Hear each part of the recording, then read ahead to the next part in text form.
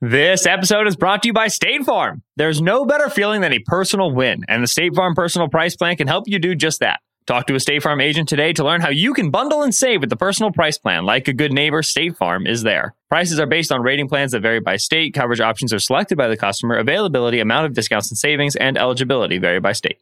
This episode is brought to you by Indeed. We're driven by the search for better. But when it comes to hiring, the best way to search for a candidate isn't to search at all. Don't search, match with Indeed. Use Indeed for scheduling, screening, and messaging so you can connect with candidates faster.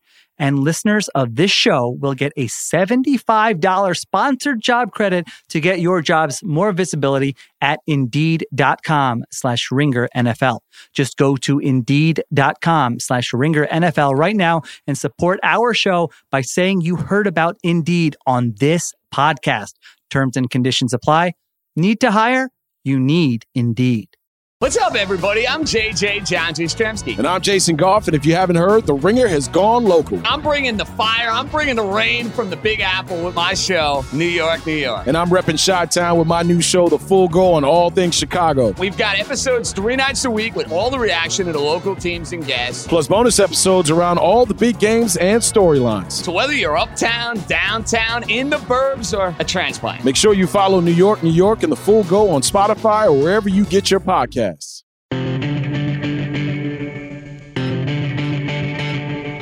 It is the Ringer NFL Show, part of the Ringer Podcast Network. I'm Kevin Clark, joined on a Tuesday morning for a holiday edition. New schedule. It's Nora Princiati. Nora, what's going on? Happy holidays, Kevin. I'm in the holiday spirit. You have a Christmas tree behind you. There's a Santa hat on the Christmas tree. There is. Wow. No Christmas tree. We only have a couple days to sort that out. What we do have is some bad football. We're going to break that down. Bears Vikings on Monday night.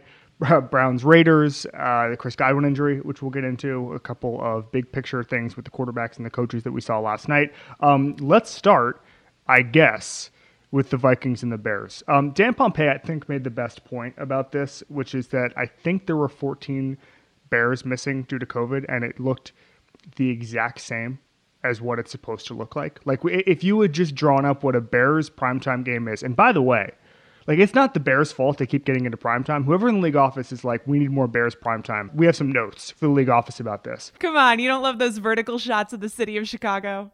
They don't make it all worth it? And the booth eating Chicago pizza in the booth. Oh, there it is. Like, that's not going to save anything. There was a desperation to this game that you could have just, if you had written it down in an envelope for the game and said, what does this game look like? You would have been 100% correct when you pulled it out at the end. So this game went exactly how we knew it was going to go. What'd you think? I think that's the right point, right? Like, I have stuff written down like, Thomas Graham Jr. ! And I don't know how to feel about that, right? Because it's like, all right, does the fact that, the baby Bears backup secondary was actually pretty good. Right. Does that tell us that there's personnel misevaluations going on? I don't know. Like, we're not seeing practice. We don't know enough to really seriously make that evaluation. Like, maybe Kirk Cousins just decided to stink. Maybe it was just a weird game. Like, I don't know, but I also know that the Bears have sort of lost the benefit of the doubt where you're going, okay, fine. Maybe like this is not starting CB1 of the future, but it does make you think like how many stones are left unturned here. And there's not enough faith in the organization to be like, no, that can't be right. It's like, no, it might be because like who would have expected that to be all that different other than the Vikings, like somehow playing their first non-close game on like the worst night for their offense. Okay, so Matt Nagy has the ability to plunge his team into despair so thoroughly. Like, this is going to be his first losing season ever. Like, he made the playoffs last year, and it just feels like one of the worst coaching tenures of all time. It's literally just a feeling. Like, he has turned a winning record as a coach, and I know Vic Fangio has a lot to do with that in the first year because they went 12-4, then 8-8, and then 8-8. But he has a winning record as a coach, and it still feels like a colossal failure. I mean, that's just, and part of that is because of games like this. He's got a little bit of Bill O'Brien that way. Yes, exactly. Where Bill O'Brien, the year he got fired, Bill O'Brien was up 24-0 on Patrick Mahomes. And like he turned that into the end of his career. Bill O'Brien took that and was like, watch me end my career this way. Like that, and only Nagy and Bill O'Brien are capable of that.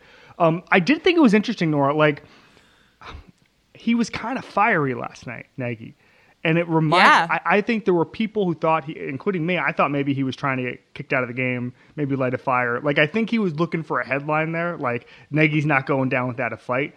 I talked to people who know Matt Nagy. They say they actually kind of doubt that he had some grand plan. I think he was maybe just angry and blowing a gasket and spiking a challenge flag. You think Matt Nagy might have been unhappy about the way that things were going? In multiple fronts, yes. That seems possible. I loved, this was from the Pool Report. The reporter who was talking to Scott Novak asked the question, are there magic words that you can't say? And Scott Novak just goes, yes. Well, he got the one person. So if he'd gotten another unsportsmanlike conduct penalty, he would have been thrown out of the game, and he didn't get it. And he when he was spiking the challenge flag, he looked like he was going for it. It reminded me. There's a great Sports Illustrated article from like 10 years ago by Thomas Lake about Bobby Cox, about how Bobby Cox's whole thing was he would just get thrown out of a game just to spark his team. And I kind of feel like if there was any conspiracy theory, it was Matt Nagy was trying to do that. You know, there have been rumors for a month he's about to get fired. Like, I don't know. I mean, that would maybe be the only plan. But again, the one thing I don't want to do is give Matt Nagy too much credit. Like, right, that's the whole thing. And like, I'm actually surprised that we don't see more of this from Nagy on the field. Like, just in the sense that the thing I always hear is he always sweats the small stuff. Like, we saw that manifest itself when he tried out 6 kickers or signed 6 kickers and tried out many more a couple years ago. You know, kind of flustered with the media all the time from what I hear. And like the fact that he doesn't blow a gasket more on the sideline is a little bit surprising. And now that we're getting close to the end, I guess it's just only natural he'd be upset. Okay, so let's talk big picture about the Bears here for a second. Justin Fields looked okay last night when he had a clean pocket. The splits from PFF were pretty remarkable in that front. He had a 44% completion percentage under pressure, 73% completion percentage when kept clean. His yards per attempt more than doubled when kept clean, not a surprise. And he needs to stay upright. This is the end of Matt Nagy. I don't think there's any sort of question about that. It was interesting to me. Brad Spielberger put these numbers up this morning. That Fields now ranks 5th in big time throw percentage, according to PFF. First in percentage of passes thrown beyond the first down marker, 47%. So that's an interesting number. And obviously, he's sloppy. He fumbles the ball. He takes these sacks. He makes mistakes. I mean, we saw even last night, like when he got hit inbounds, the one that led to the Tevin Jenkins penalty. He got hit inbounds, and it's like he waited to the last second, still got clobbered, and then couldn't even draw a penalty. Right? Like he played that the exact wrong way. He has things to do, but a good coach can fix this. And I'm curious, Nora, if you're the Bears right now, if you're a McCaskey or you're a Ted Phillips, you do what? I think you look for someone, and look, it's come up a few times last night and recently that because of the new interview rules, there's some advantage to, if you're going to move on from your coach, doing it quickly because you can get a jump start on looking for the replacement. I think and it's not that this isn't what they've tried to do in the past, right? It's easier said than done, but I think the only thing that you care about is finding the right person to develop Justin Fields. Right. Because I was chatting with a personnel exec last night and asked, like, okay, if they redid the first round of the draft tomorrow, what order do the quarterbacks go in now? And his answer was Lawrence is still number 1, and then Mac Jones, then Fields, then Wilson, then Lance. Which, by the way, the end of that is interesting to me. But by the way, I don't want to interrupt you, but it would be curious to know like when Lance would go and when Wilson would go. Would they go like in the 20s? The thought was Lance might fall out around 1. Okay, yeah, that was my follow up question. It's like if you redid the draft, is Zach Wilson like the 27th pick? Right. Like he's the 4th quarterback, but yeah, Mac Jones probably 5th. Yeah. So if anything, Fields is sort of around the same, but potentially a little bit more coveted because of particularly, I think, the downfield ability and the explosive playability that he's just put on tape, right? And in a really tough situation because he was still their red zone offense was a nightmare last night. They didn't score a touchdown inside the red zone 4 times. Other than that, though, he looked pretty good. And there's clearly the sacks, the play under pressure is not entirely his fault, certainly, because that offensive line is a disaster. But there's a lot to clean up, but there's also just a huge amount of ability. And I've got to imagine that that's incredibly tantalizing to anyone. You know, if you're Josh McDaniels, I don't know how you weigh that against something like Jacksonville. I still think probably just Lawrence is such an unbelievable opportunity that that's like a 1-2 kind of thing. But you find the coach who you think can do the most with Justin Fields, because clearly there's a lot to be done there. I guess my only advice is just to both those, because Lawrence and Fields will have open coaching vacancies. Just the ownership needs to just stop screwing around and fix it, because like the lesson of the last 20 years is that a lot of times quarterbacks don't fail, they are failed. And both of the ownerships have the capability to fail their young quarterbacks. And with Lawrence in particular, you're a guy, you came from Clemson, where I know people joke about it, but like they are really, really high on character on the roster there. And he probably came from a culture that he probably really liked, and it was a winning culture. And then he goes to Jacksonville, and it's a joke. And Urban Meyer's kicking kickers, and he's blaming coaches, and he's spending his off days in bars in Ohio. And you have to go out and spend as much money. I mean, that was the thing we learned from this coaching carousel in college over the past couple of weeks. Just go out and spend whatever it takes, even if you have to trade a draft pick, whatever. I mean, that was the rumor I heard about Chicago, is they were going to go kind of big game hunting to try to save Fields, to go and kind of fix this treadmill once and for all. Because the problem is, like, Matt Nagy was a extremely coveted assistant a couple of years ago. I mean, I remember that. I mean, there's a reason that he became the Bears coach when that was open and it was considered a good job. The risk you have is you're going to hire Matt Nagy 4 years ago, and you're just going to do this all over again. And so I know that maybe you try to just go out and try to godfather an offer with money and picks to somebody who's really, really established. I don't know. I don't know what it looks like if you're Jacksonville or Chicago. These teams have the money, they have the ambition, and I just please don't screw around and ruin these guys' career because you don't know how to make a hire. I wouldn't hate it if they did, right? Like, there's always a risk, and okay, if you make a godfather offer and somehow that's not the right one, then you spent all these resources and didn't get the guy. But there's a reason that we don't really have anything more to offer here in terms of what they should do than just like find the right guy. There's no formula for it. I mean, we kind of know what not to do in certain situations, like, i.e., maybe don't lay it all on the line for Urban Meyer if he needs people to convince him to come take a job. And there are certain examples where you can see the writing on the wall. A lot of them, there's no set formula for getting it right. So it's just, whatever they do, whether it's perceived as the right move or the wrong move or good or bad, or the person they hire has a sparkling reputation or people have mixed feelings about them, like, there's always going to be this element of like holding your breath and just waiting and seeing. But you've got to imagine that they, at the very least, will be high up on people's lists because of the quarterback. And that's certainly something. Yeah. I mean, also just because the Bears should be a good job. Like they should. Right. It should be. It's a really great sports town and people really like the Bears. And if you become, I mean, like Mike Ditka won a Super Bowl in 1985. There's a photo of him behind every bar in Chicago. Like you become a god there. I mean, it's like winning in a huge college program or something. So it should be a well sought after job. It will be a well sought after job. I'm just saying that the risk that, I mean, the problem with the NFL in general is that it's a kind of a closed loop.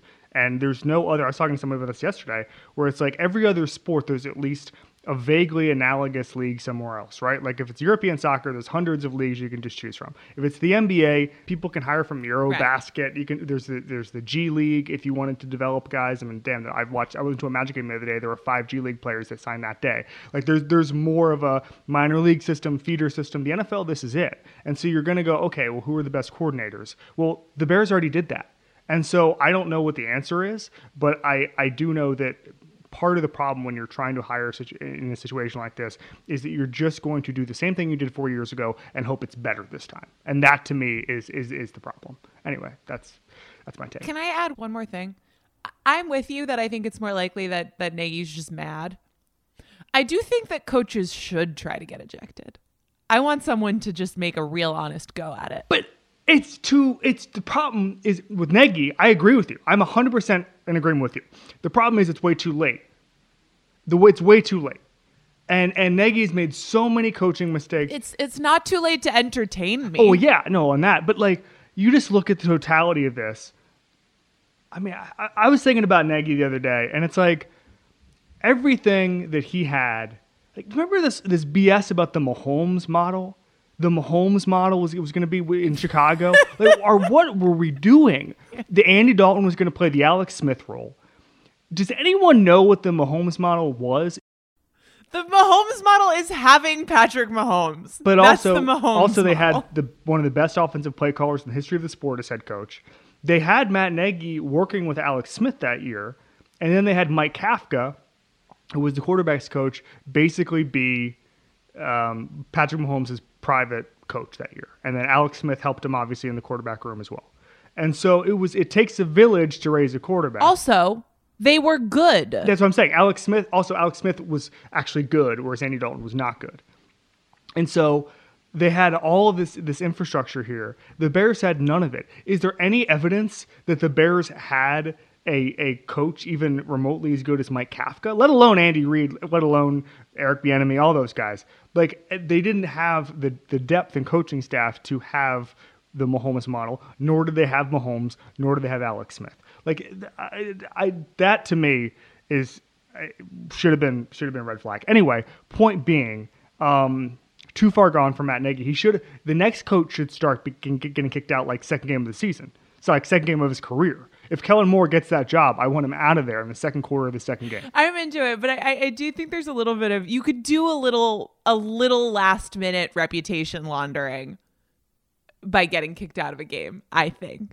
Because I do think that a critical mass of people then tack on but remember when he got kicked out? Like, that was awesome, to their Matt Nagy reflections if he goes and does it. Is there anything image-wise that could save Matt Nagy's image right now and like prop him up for a good, like if he goes to a press conference tomorrow, he knows he's getting fired and he says, what is the best way to go out? Maybe if he rapped.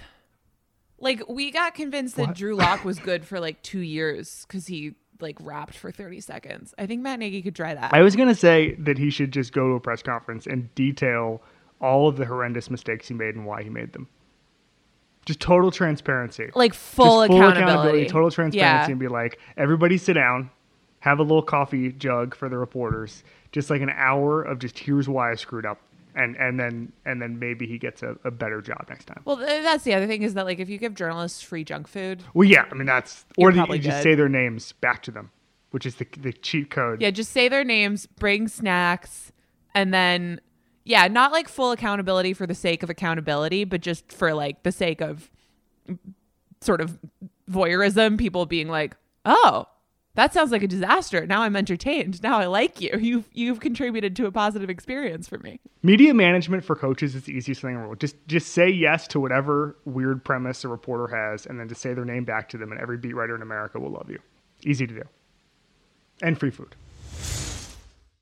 This episode is brought to you by State Farm. There's no better feeling than a personal win, and the State Farm Personal Price Plan can help you do just that. Talk to a State Farm agent today to learn how you can bundle and save with the personal price plan. Like a good neighbor, State Farm is there. Prices are based on rating plans that vary by state. Coverage options are selected by the customer. Availability, amount of discounts and savings, and eligibility vary by state. This episode is brought to you by Modelo. What does a true fan look like? It's cheering the loudest. It's never missing a game, no matter what. And for that, you deserve an ice-cold reward. Because you are a fighter, and Modelo is your reward. Modelo, the mark of a fighter. Shop delivery or pickup options near you at ordermodelo.com. Drink responsibly. Beer imported by Crown Imports, Chicago, Illinois. Vikings. We didn't even talk about them at all. Yeah. So they need Adam Thielen back, which seems like is probably going to happen because he was trying out his ankle during warmups, and then they made him inactive. So maybe he can get back next week. But again, I'm not willing to appoint the Baby Bears secondary as these diamonds in the rough that we've only not seen this season because of mismanagement after one game, right? But it's not great that Cousins looked that bad playing against a secondary of backups, but part of it was they could just bracket Justin Jefferson all the time. And they're in the playoff picture right now, but they have the Rams, Packers, and then the Bears again. So they need him, I think. And it's funny that on such a bad night for their offense, they were finally able to not play a one-score game. I guess maybe you look at that and think like, okay, they've got tough games coming up, but if the Vikings are capable of one thing, it's generally playing to the level of their competition. So maybe when you're playing the Rams and Packers, that's a good thing. But it's hard to feel good about 3.6 yards per attempt for Kirk Cousins. Absolutely nothing downfield. But again, I do think some of that improves a little bit if Jefferson's not getting just like all of the attention. Have you played around with the ESPN playoff scenarios? I always play around with the 538 Well, so the ESPN one has, you can put in, it's easier to do all the games. Like, because 538 only has the next 2 games. So as you said, the Vikings are in right now. They still have the Packers on the schedule. There's some real chaos that could happen here. Like, if just the winning percentage, if just the teams are supposed to win the games for the rest of the season, the Bills and the Patriots would play in the first round. Woo-hoo-hoo. McDermott would hate that. So McDermott, if I had to put money on like a good coach getting kicked out of a game, it's Sean McDermott. Oh, that's a great point. Like there's a world in which you only get kicked out of a game if you're a bad coach who's going to probably get fired and you're doing it as like a last ditch effort to do whatever.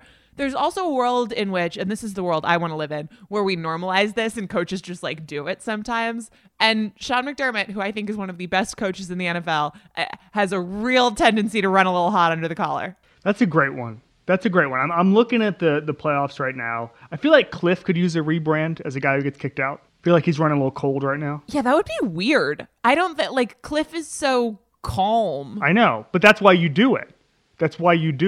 Like Matt Nagy is not the kind of guy you think is going to do it, but he did it. He tried. Yeah. He tried.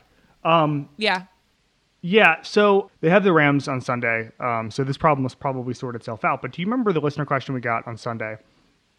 That was like, should the Cardinals and the Bengals hope to lose out and miss the playoffs so they can get a new coach? The answer probably to both of those was no. And we went through it on Sunday. But I actually do think that it wouldn't be the worst thing in the world for the Vikings franchise if they just missed out this year, didn't get the 7th seed. I mean, like, what are they going to do? Go into Dallas and win? Go into LA and win in January? Go into Tampa and win? Like, I don't see that. So maybe miss out this year and just kind of retool the franchise, make some coaching changes, and it just might be time for them. As you said last night, Kirk Cousins, 1 of 6 beyond 20 yards, 3.6 yards per attempt. I feel a retool coming, and I thought it was a nice performance for them last night. Obviously, without 14 COVID players on the Bears, it was a different deal. But it just, it might be time for both these franchises. Yeah, well, I think the difference there is the Vikings have just been so mediocre for 4 years, basically, right? I mean, there's a playoff appearance in there, but 7-7 so far this year. They're 7-9 last year, 10-6, 8-7, 8-7-1. They have been sort of just like balancing right on the edge of, okay, we paid Kirk Cousins all of this money. We have a few really good players, but there's no depth. The defense has struggled in years when, Zimmer's felt like it shouldn't have. They've never made a clear decision or reached a clear decision point to be like, we got to blow this up and start it again. They've always been a little too good to do that, but they've also been not good enough to make anything real out of it. Well, that's and that's the great middle of the NFL where nothing ever happens. And it's a little bit more angsty for the Vikings to be there because of how much money the quarterback makes. But I do think that I'm with you that the answer to that question is almost always no.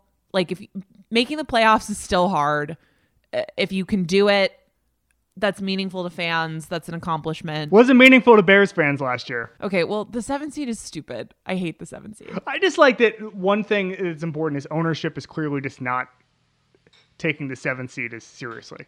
Like they're not like the whole thing about like, oh, they expanded the NCAA tournament and now coaches are all keeping their jobs because they can make it.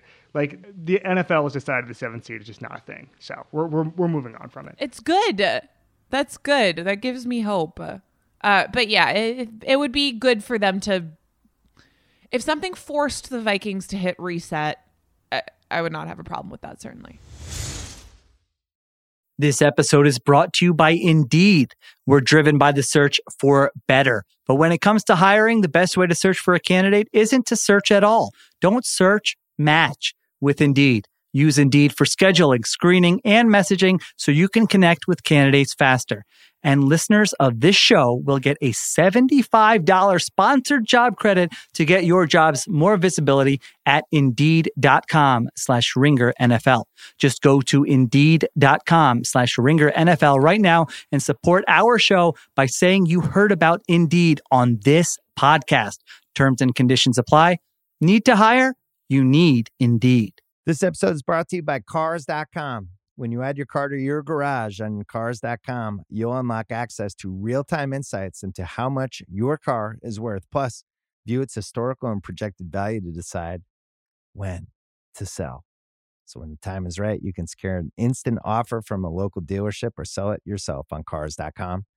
Start tracking your car's value with your garage on Cars.com. All right, Raiders-Browns. This one was tough. 22 players on the COVID reserve list, including 10 starters for the Browns. They still had a chance to win. They went from so this is kind of the AFC in a nutshell, and this was a similar situation to what happened with the Ravens on Sunday, but not as dramatic. So if the Browns had won last night, they temporarily would have been the 4 seed. They would have had about a 1-2 chance to make the playoffs. They would have been the division leader. They now have a 16% chance to make the playoffs and are the 12 seed currently in the AFC. That is how stacked together the AFC is right now, and that's why you can't lose a game like this, and that's why there's sort of a cruelty in what happens if you are out 22 players, including 10 starters, in a week where there's a winnable game. This is brutal for the Browns franchise. I think it's going to have kind of long-term ramifications. What'd you think? Well, they couldn't get a first down when they needed one, right? Like, first of all, thank you to the Browns for ultimately making this an entertaining game, because Mullins pulled it together somehow, brings them back from 10-0, but all they needed to do was get a first down, and Carr wouldn't have gotten the ball back. And through some combination of, look, I get being pretty conservative with the game plan in that situation, right? But then you get to a moment like that, and I don't know if it would have been different if they decided to throw the ball once, right? But you do kind of get to a point where it's like you might have to take a risk, right? When you're without 10 starters, you have to take some risks to win the game and stay in contention. And I think that's really tough. I mean, they've got Green Bay on Saturday. By the way, the Saturday thing is brutal. Yeah, no, going from Monday to Saturday is just absolutely brutal. I mean, I guess on the other hand, half the team didn't play. So I thought about that. Silver lining I thought about that. least, Yeah, they're well rested. Some of them are fresh. But so you probably get Mayfield, Landry, Austin Hooper are likely to come back. Myles Garrett couldn't move at the end of that game. Yeah, that was tough. And they lost Tack McKinley. So it's not going to be good. But also, I mean, again, 13% chance to win the division, which is really their only path to making the playoffs. This is going to be a real tough road. It's tough if this is how the end of the line looks, right? Because, you just you're not going down with your team, right? If this is the game that leaves the Browns out of the playoffs, they didn't really get a chance to do it with the guys who are normally on the roster. But with their coach, by the way. With their coach. They didn't get a chance to do it with their coach. Missing the playoffs for the Browns this year, it's interesting because the narrative on this team has changed so much. I think we all really liked them coming into the season. When Mayfield had the initial injury, I actually had written them off and said the ceiling on this team is much lower. They can still win some games, but they're not going to compete for the playoffs. that has changed. They actually competed for the playoffs. So in a weird way, they didn't come close to me with my expectations, and then they exceeded my revised expectations. I'm curious. I just want to talk big picture here because I don't really necessarily want to get into the nitty gritty of that particular game because it was brutal. Do you think missing the playoffs for the Browns, even as strange as it happened, and with this game yesterday where they were out 22 guys, do you think that this changes the outlook on Baker Mayfield and just how Andrew Berry's going to go out building that roster? I don't really, because I don't think it would be a smart decision if it really did. And I think that they are a smart organization, right? Like, Baker wasn't playing. And while it happens all the time, and it is human nature that things like squeaking into the playoffs by the skin of your teeth at the end of a season change perceptions from ownership and lead to teams making important decisions, I think the Browns are going to be pretty clear-headed about the decisions that they have to make going forward. The tough part of that is that what to do with Baker Mayfield from a contract standpoint is genuinely like the most vexing question in football right now. Before the season, it was already a head scratching, right? Or not head scratch, but like that was the thing that everybody talked about. What do you do with Baker Mayfield when the market for him is over $30 million and he's probably not worth that? And you can probably get a huge percentage of his production somewhere else for a lot less money. And so it's kind of a butterfly effect. In a game he doesn't play in, it gives you an out to now that they're not going to make the playoffs. It gives you an out, and it gives you the ability to start over. I honestly don't know what you do. I think you probably offer him a quote unquote below market extension because that is probably his value is not in these mega contracts, not a Josh Allen situation, not what Lamar Jackson's going to be offered eventually or has been offered eventually, and will sign eventually. I don't know what you do. One thing I know is Andrew Berry is, and I've heard him talk about it, not even just to me, but to other folks as well. He tries to make decisions in a vacuum. And he tries to have as little bias as possible. And so I agree with you in as much as that they're not going to let this particular game determine how much money they allocate to their quarterback or if they allocate any money to their quarterback. But I do feel like it has the possibility to just change the course of the short term. And I don't know. I mean, it is one of the most fascinating things. We haven't really had a quarterback like this. I mean, we had, going back to, if everybody remembers, but 2012, 2013, 2014, when a lot of quarterbacks, Russell Wilson being one, he made less money than the team's long snapper the year they won the Super Bowl. Colin Kaepernick was another, where these guys were on like mid-round rookie contracts, and they were just crushing it. And everyone said, well, you're going to see the end of kind of borderline extensions. And I remember the litmus test in this was Jay Cutler. And it was like, okay, with Jay Cutler, he can't win a Super Bowl with the Bears. They're not going to give him all that money. They can go find out elsewhere. And then they just gave him a $126 million contract in 2014. I remember someone saying that to me like early 2013. Like, look, the Bears are going to take a stand. The Jay Cutlers of the world are never going to make that money. And then they just did, right? And he made a bunch. And that just kept happening. And we saw kind of the 2015, 2016, 2017. Remember that time where Derek Carr and Matt Stafford and all those guys were taking turns being the highest paid player in football. Right. That's just the price of doing business at quarterback. And what I'm intrigued to see is how Andrew Berry approaches the fact that for a quarterback who's not top tier, but that is the price of doing business with him, how does a guy like that approach the quarterback position? Someone had tweeted at me a couple weeks ago that in an interview I had done with Barry before last season, I didn't even remember this, that he had said that if you don't have the quarterback position sorted out, you're a neutral. And someone said to me, well, does he feel like the Browns are neutral right now?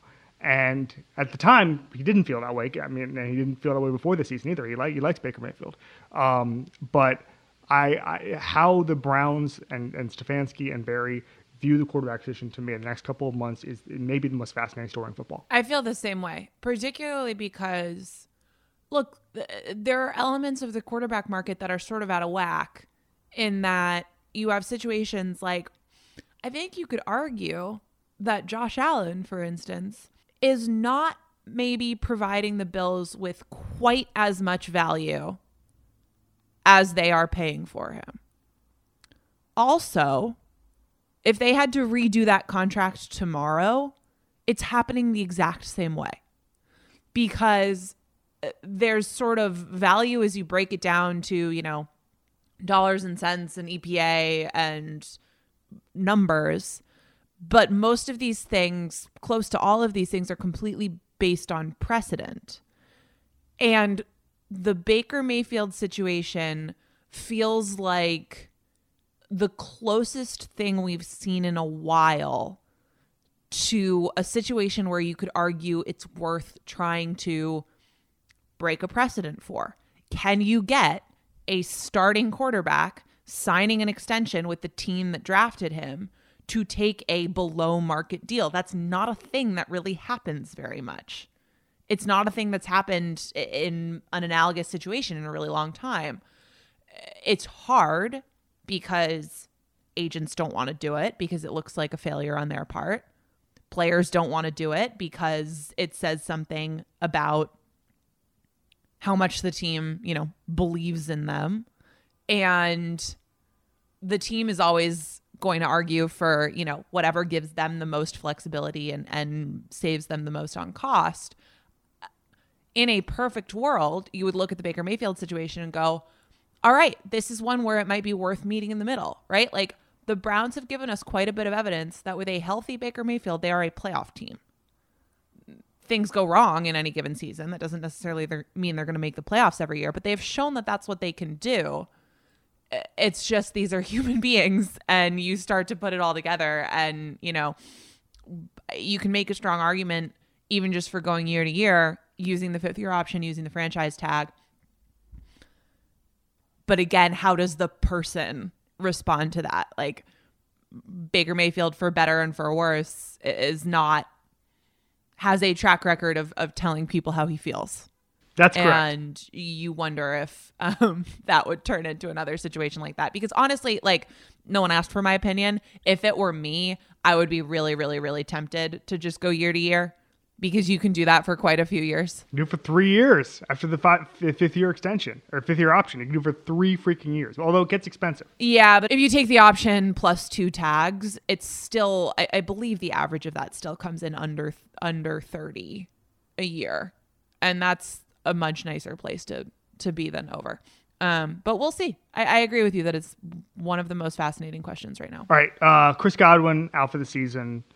This is brutal. You know, we even heard a lot of Godwin praise on the from Arians, via Arians on the broadcast on Sunday night about his blocking and all that stuff. He makes people miss. We saw how valuable he's been in some really big games since Brady came to Tampa. And this changes things. They're going to get Antonio Brown back. Bruce Arians said yesterday he doesn't care about what anybody says about his views on Antonio Brown. What he said in the past with Antonio Brown, Brown's going to come back. He's going to play. But they lose an element of their offense. What do you think? Yeah, well, the question is who is going to fill the slot receiver role, right? Because one of the things that made the Bucs win the Super Bowl last year was that they had just unbelievable depth at wide receiver and at all the pass catching positions. Now, you can look at that 2 ways, right? Like, they don't have the same ability to just come at you with Evans, Godwin, Antonio Brown. Then you have the tight ends. At the same time, you do still have, you know, you're getting a pass catcher with a good track record, playing with Brady and Antonio Brown back. It sounded like Mike Evans also got hurt in that game, but apparently he's going to be fine. You still have an enviable group of receivers. The thing I think is very few of those guys, like even the smaller ones, even, you know, like Scotty Miller, he's not really a slot receiver. He's not really, like, he doesn't really play that. He's really more comfortable on the outside, even though he's sort of like small and shifty. They don't have a guy who can do even the JV version of what Godwin does. So then the question is, do you change the offense in any significant way to account for that? Do they go back a little bit to more of the type of offense that they ran last season, where it just seemed like Arians' influence was more of the dominant one, whereas this year it just seems like a little bit more like Brady's sort of had a year plus to put his fingerprints on the thing, and maybe there's a reversion to more of the downfield stuff that they were doing last year, which is not necessarily bad, but it's just Godwin, he does so much in terms of being able to work the middle of the field, helping them block. And they're really going to miss that because it gives them a lot of flexibility. And while they have guys where they can, they can put a starting offense on the field where you're going to go like, oh, that's a talented group. It's just not the same structurally without him. So I think it's a big loss. So there were two players that Arians on the broadcast compared to Godwin that he'd played with or that he'd coached before. One was Hines Ward, who is retired, had multiple media gigs. He's good. The other one played last year and is bopping around golf courses all over America, and it's Mr. Larry Fitzgerald. Now, Larry Fitzgerald was actually asked last week if he would come back to play for the Cardinals after the DeAndre Hopkins injury, and he said no. But he has not been asked, if I'm not mistaken, he's not been asked if he would like to come to the Tampa Bay Buccaneers and try to win a ring, play with Tom Brady, who I think he has some sort of podcast with. And they also have the connection that Belichick loves Larry Fitzgerald more than any human being on the planet. But if I'm Bruce Arians, I just make the call to Larry Fitz and say, hey, man, how about 6 weeks of just making a few $1,000,000, blocking, making some catches, being a good locker room guy? Let's just see how it goes. I know he's old. I know he's not what he was. He's not even close to what he was. But he'd be a nice option to have for the Bucs in that role. Get him out of the podcast racket too. Clear out, Larry. More market share for us, baby. Heck yeah. He's on the Let's Go podcast with Tom Brady. Oh, the Let's Go podcast. Someday we're going to do a deep dive on the Let's Go podcast. Dude, it's pretty good. It is pretty good. He gets people on there. He's making jokes. Good. Brady had that joke a couple weeks ago about Julian Edelman going as Wes Welker for Halloween or whatever it was, just saying it was a cheap imitation. And I mean, that was good stuff. We could have Brady on. We'd accept Brady on the Ringer NFL show. Tom Brady, come on the Ringer NFL show challenge. Speaking of Wes Welker, every single time I see Wes Welker on the 49ers sideline, I am surprised to see him there. This has happened at least 15 times. Like, the inability of certain things to lodge themselves in my brain is really remarkable. Do you remember media night for the Chiefs-Niners Super Bowl? Boy, do I. No. Okay.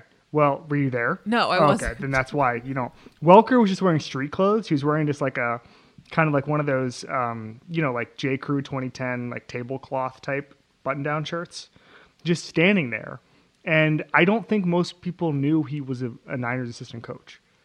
Like, I think people just thought he was just like a member of the media. He was just standing in the middle there, and he was answering questions and stuff. He didn't want to answer questions. He isn't like that sort of, because everyone's going to ask about Brady or whatever, and he just wants to talk about the actual Niners receivers. But yes, I think that's the vibe, is people forget that Wes Welker's there all the time. He was a Texans assistant before that with Bill O'Brien. Yes, true. Correct. The best kind of incognito media day story is that a Eagles kicker named Jake Elliott, he's still the Eagles kicker, he was walking with Jason Gallagher and Roger Sherman, and he had his credential in his jacket, okay? And this is at media night.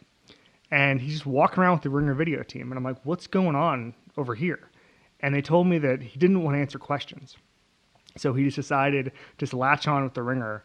And I don't think he knew who we were. And he just wanted to pretend like he was a media member. So he was just following around like Jason Gallagher. And I bet you if anybody went up, he fit right in. He was going to say, hello, I'm Kevin Clark. That's great. That's hysterical. Yeah, so there you go. Anyway, that's how we'll end this podcast. Anything else, bud? No, that's it. I'm just Googling Jake Elliott to see if I could, if I squint, if I could mistake him. He could be on the Ringer video team. Totally. All right. Next up on this feed is the Wednesday preview show, getting you ready for all of this week's action. We'll be back on Sunday. Myself, Nora, Stephen Ruiz. Thank you to Chris Sutton for his production help with additional production supervision by Arjuna Ramgopal. This has been the Ringer NFL show on the Ringer Podcast Network.